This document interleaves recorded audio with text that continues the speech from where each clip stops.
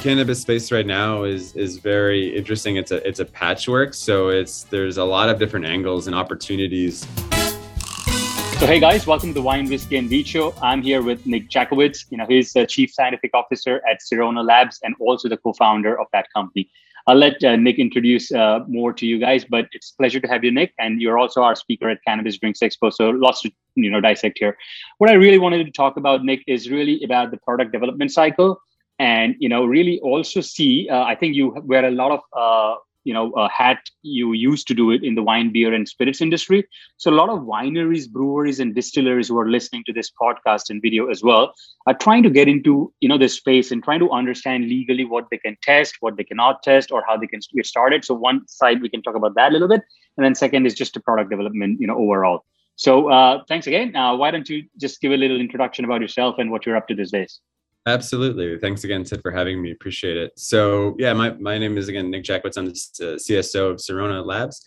We're located upstate New York, and we are an ingredient processor, ingredient maker for cannabinoids in particular. So we make cannabinoid ingredients that are water soluble. So they're useful in applications like beverage and also edibles and things like that.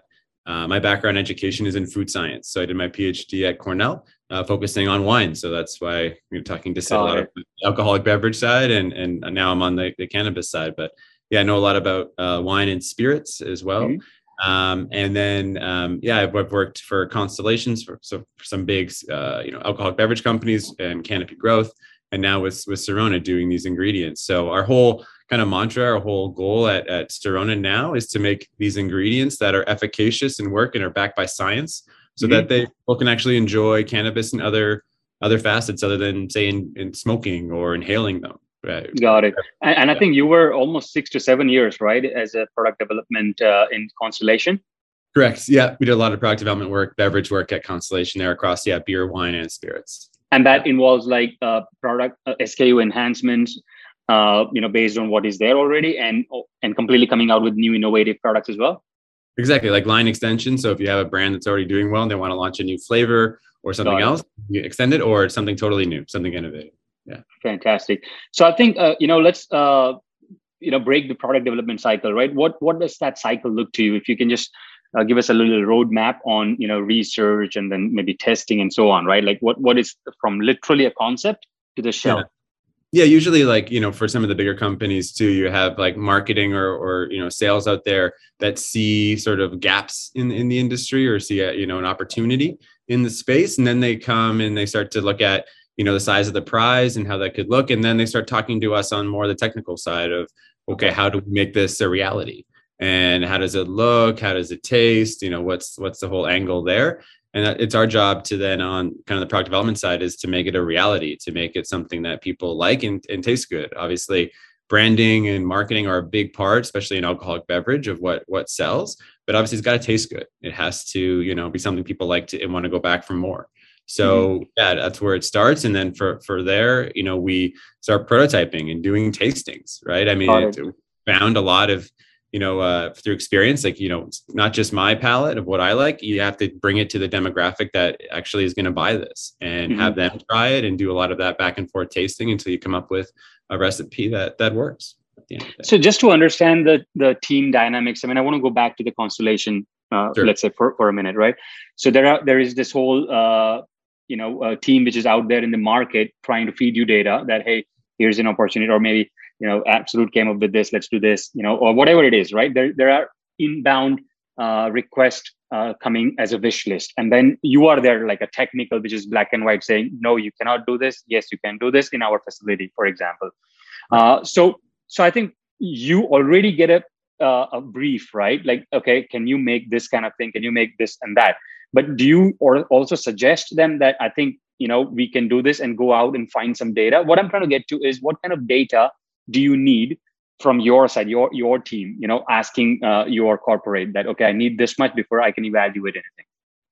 Yeah. We need to know generally what they're trying to accomplish, and kind of what that, beverage in this case might be. And then from our side, we give feedback on, say, things like trending ingredients, clean label ingredients. Flavors, for example, are a big one too. A lot of times you might have a concept around a beverage but like they'll say, hey, Nick, like what's the trending flavor of the moment that, Okay. has the most appeal, so things like that, we go and work our resources at flavor houses or ingredient companies and see what's trending and then incorporate that into a blend that obviously fits the cost of goods for that target for that ingredient, or sorry, that beverage, and making sure that our plants can make it at the end of the day as well. And do you normally, if there was a KPI, like the key performance indicators for your role, right? Let's say now you're a co-founder, so you're sort of not reporting to anyone, but, obviously you're still reporting to yourself. So what kind of metrics, you work with? To what I understand is one is budget, one is timeline, right? But apart from that, what kind of 5 or 6 points you are measured on?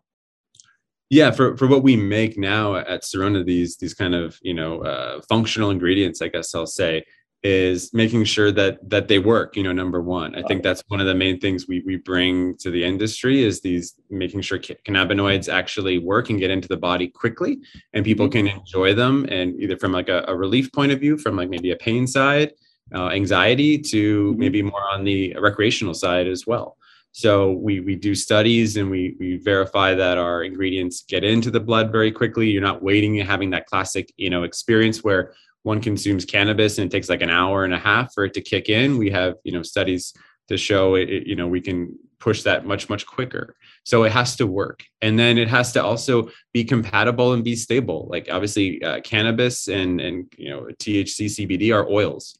And oil and water don't mix when we're making beverages. So we have to come up with something, an ingredient that we can then put into a beverage. And so we have many ways of doing that. And we want to make sure that when that consumer opens that can or that bottle of that beverage with cannabinoids in it, that it's all there, that, the 10 milligrams that was labeled is actually in there, and that person can consume it and get those benefits. And so those are some like really key things for us that we always think about. And that's, in the space right now, a lot of times the label claims are way off from what's actually in there, because there's a lot of problems. You have to legally be abiding to what you're putting on the label, right? Like if it says 10 mg, you got to put 10 mg, isn't it? Well, in some regulated jurisdictions, that is true. Like, so for example, in Canada, where I worked before, Health Canada is very strict on that, and they test it, but that's a federally legal environment. In the US, this patchwork of states and regs, a lot of times that's not the case. So you need proper, folks and suppliers like ourselves to help you with that. Exactly. Got it. So what's the, next cycle? Like you've done the research, you've done, sort of an idea is there. And then where do you look for? Like you first want to make sure your suppliers are there and then waste time on making, or you sort of make and then look out for suppliers? Just give me the next steps of after the idea. Okay, you decided you want to make something like this. Yeah. So, again, we always try and think about like making the most stable, ingredient that we can, and that will work for lots of folks. And so, yeah, we have lots of suppliers that we deal with there. Supply chain right now, as you might be aware, is very messy with, the world and COVID and all that fun stuff. So having a diversity of suppliers is good. And then working with our clients to find things that work for them, and we're very custom with everything we make, kind of like a flavor house. So we work that way too, and making something specific for that end application. Yeah. Got it. And the regulations, Nick, what kind of, I'm sure it must be a lot, right? Like, you will have to do a lot of testing before you get an approval and so on.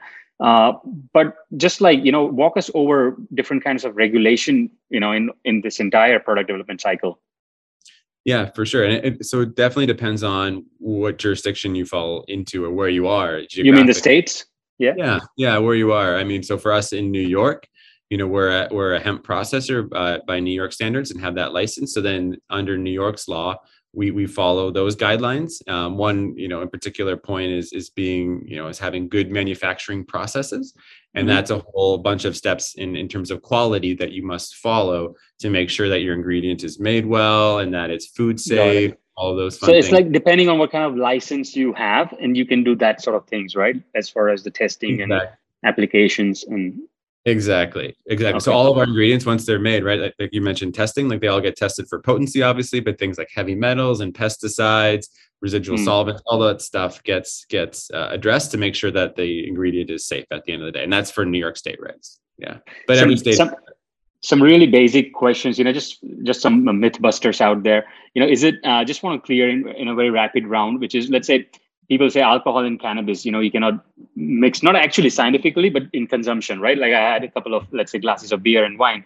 Do you think it's okay to have a joint after that, or it's really not advisable? Yeah, I mean, like you mentioned, from a regulatory point of view, yeah, they are not allowed. But I think what's been documented around, ethanol or alcohol and cannabis is they seem to be synergistic. So when one has, maybe a couple beers, and then if you were to take it in cannabis, the effects of all of that are heightened quite a bit. It's like a 1 + 1 = 3 situation. So is usually, it? Yes, that's what seems to happen. So it can be a little bit, maybe, not dangerous, but a little bit, you're not sure what's going to happen. So I think, mixing the two, it's certainly at moderate to high levels is probably not advisable, but it's certainly done. But it's just, I think that's why people like to keep those streams separate generally. Fair enough. Let's go and help this wineries and distilleries, right, and breweries. They're all trying to keep an eye. And as you know, I'm sure a lot of big companies are watching the cannabis beverage space very closely, because I personally think that is one space where we can go mainstream once Fed is legalized, and once we can see these beverages in Targets and Kroger's, it can really, really be a big category. So everyone is really watching this very closely, especially the big companies. But where can they start? Can they do anything? The wineries or breweries or distillers, can they just play around with this category? Yeah, we're seeing that a lot right now. I mean, my background as a food scientist, I have a lot of friends that work for larger, consumer packaged goods companies, and everybody is very interested in this space right now, whether it be CBD or THC or some other cannabinoid, mix. But what we're seeing is, because the lack of sort of federal and FDA regulations around, certainly even CBD, a lot of them are just doing some R&D work now in the background. So a lot of companies, we know this, are doing work now because they see the opportunity and the potential. They just, the regulations are holding them back, especially these big publicly traded companies don't want to run afoul of the government. So they're just being very cautious. So I would say, a lot of like spirits companies or other like juice companies, food companies, they're all looking at this very, very closely right now. I can tell you that for sure. Yeah. Cool. And I think it looks like you help your client. Mainly, you're an ingredient company, right? Like you're more of a so sales and marketing is not really your sort of a problem in one way. It's the client's lack of execution or whatever it is. Like if the product doesn't work, sometimes it's really the marketing and sales as well, right? But from your technical side, you delivered a great product, which obviously passed the test and so on, right? Yes. What kind of tips still would you want to give on entrepreneurs who are, let's say, if I want to develop a cannabis brand, what kind of 10 questions do you think I should ask myself? That is there a market? Is this a price? Is the ingredients are a growing category or a flavor? Any tips you can give to entrepreneurs on what right questions they should ask before starting? Yeah, I mean, the cannabis space right now is very interesting. It's a patchwork, so there's a lot of different angles and opportunities, I think, that folks can explore. As you mentioned, like we have a kind of a B2B framework for our business right now, and we see this opportunity to provide these functional ingredients. But there's so many areas in terms of, you mentioned beverages. Like a lot of folks are bullish on beverages, but thinking about distribution and who will put those on the shelf and all those kinds of things. So it's definitely complicated space right now. So there's a lot out there that folks need to consider. I think looking at this cannabis space, it has a lot of potential. It's just a lot of barriers as well. And just trying to understand, has control label or private label game started in this as well? Like Target wants to do something, and have they trying to, or legally it's also like a 3-tier system sort of thing? I don't know how it's exactly placed, but no, right now there's no 3 tiers right now. Target can own a cultivation, for example, if they want.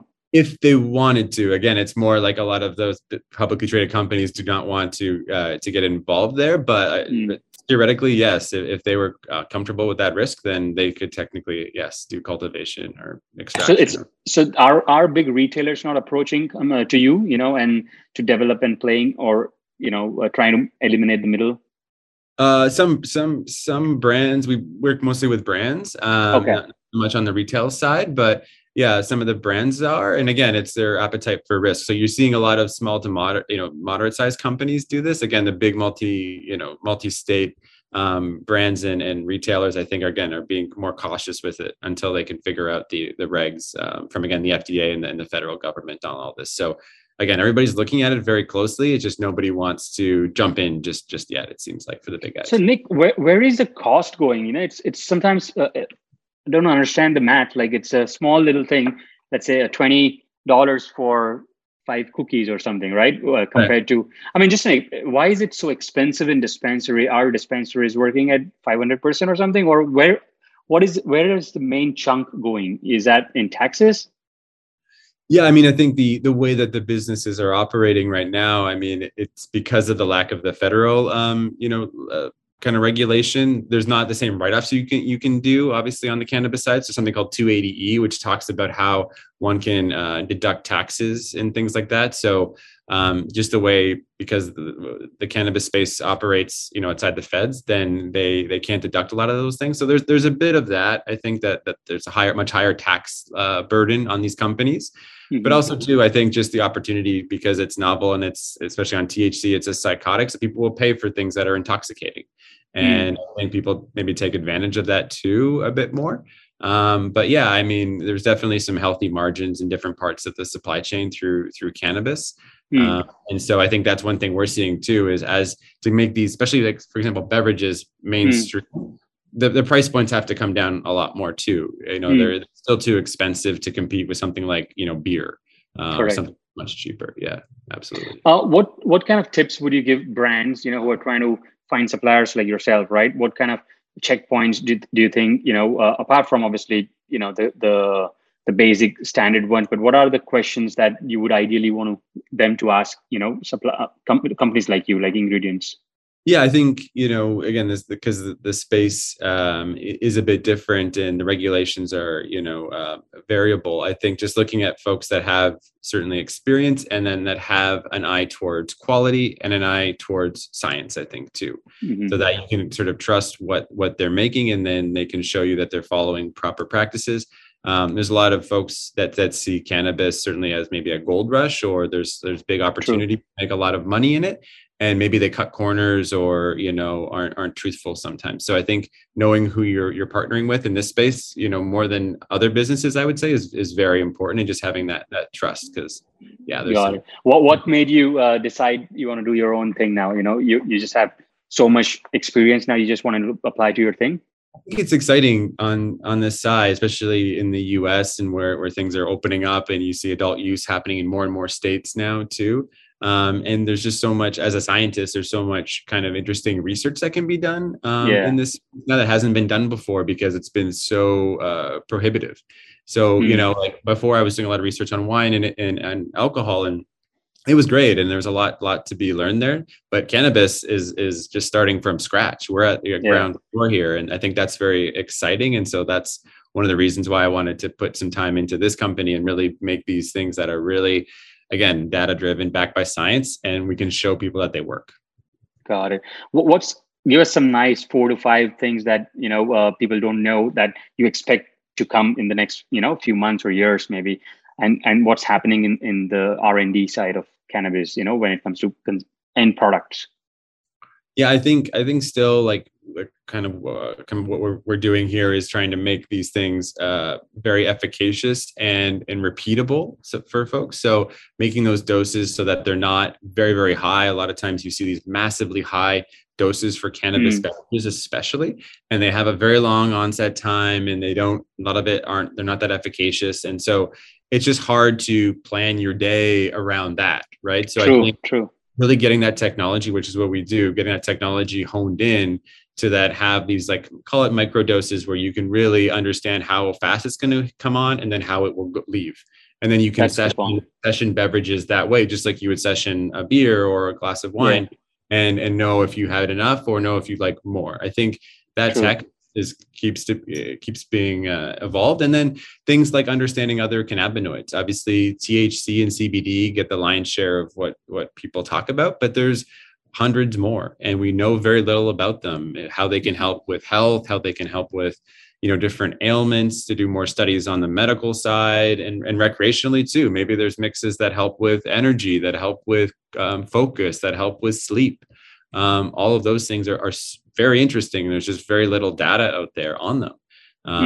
And so I think I'm really interested in making, combinations of, cannabinoids, maybe terpenes as well, that have, functional states associated with them, like I just mentioned. So I think that's really exciting too. And I think you're going to see more of that as people get more sophisticated. Mm-hmm. And while developing, the products, like what was, some experiences that really, as a scientist were very interesting to you? You were making something and some application you thought was really, came out differently. Any stories you have to share? I think mostly on we I was involved in launching some of I think the first canned THC beverage in Canada when that went legal up there with Canopy. And so just learning and seeing how that was, like all the different things that you have to watch out for. I mean, we were dosing beverages at 2 milligrams per 12 ounce. So you have a very, very small amount. It's not like alcohol where you have 5% or 12% or much more. You have a very small amount, and that's not much to lose. And these cannabinoids, some of them are very sensitive.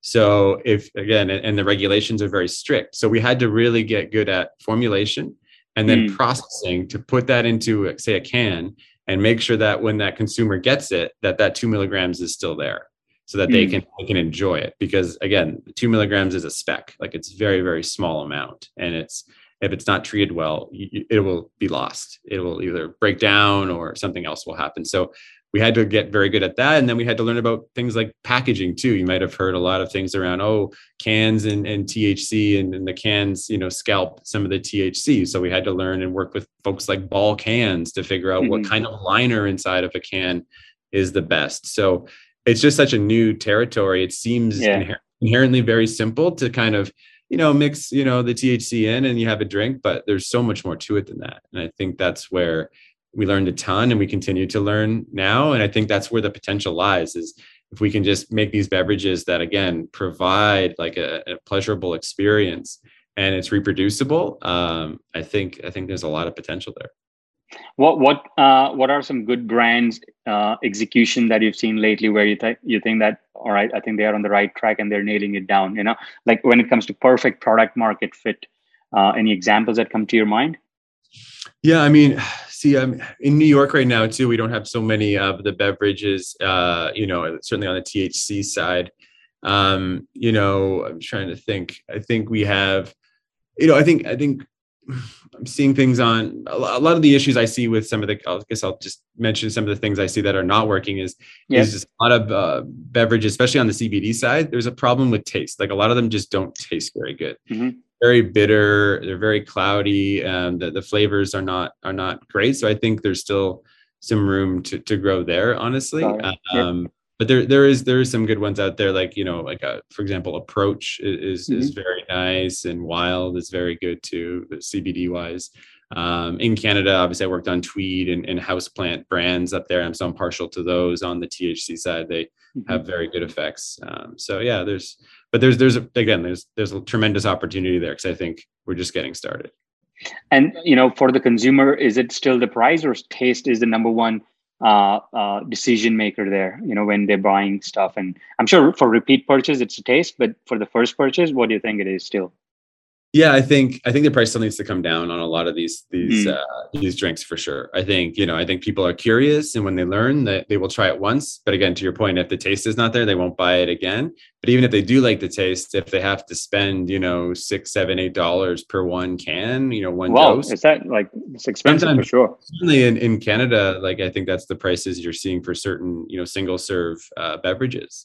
So it can be up there. CBD in the US is lower, but still maybe $3, $4, $5 sometimes for a can, which is still pretty high. So you have to really get that price down and mass produce these things. And that's where you need those big corporations to be coming in with their scale and just be able to really push prices down that way. And I think you'll see a lot more folks getting into it, because there's CBD wise, like that's very calming, and there's a lot of good properties there. And then recreationally with THC, if done well, is very good. And I would say, too, I think something that challenges beverage alcohol at the end of the day. And I think that's where Constellation was looking at it when they got into it, and a lot of other big, bev alc companies are looking at that. Yeah. Sure, great. Anything else, Nick, you would want to add? Just for other colleagues like yourself, who are into product development. Any tips on what they can play with, what's going on? Maybe any tips for those people, scientific officers? I think just test. I mean, testing. I think is the main thing. Like when you have something, especially on the cannabinoid side, is you're dealing with a very small amount of something in a very large container. And those things are not bulletproof. So you just need to make sure you're always making them well, and that you're testing to make sure that, what you put in that can is actually surviving all the way to the customer, so that they have those beneficial effects. But yeah, I think that's my main kind of, takeaway. Just one question that came to my mind is, for example, when you are in pharma sales, or let's say a paint business or any other business where sort of you are selling to the quality control person instead of like a like a CEO or a owner, because it's a technical decision, what I'm trying to say, right?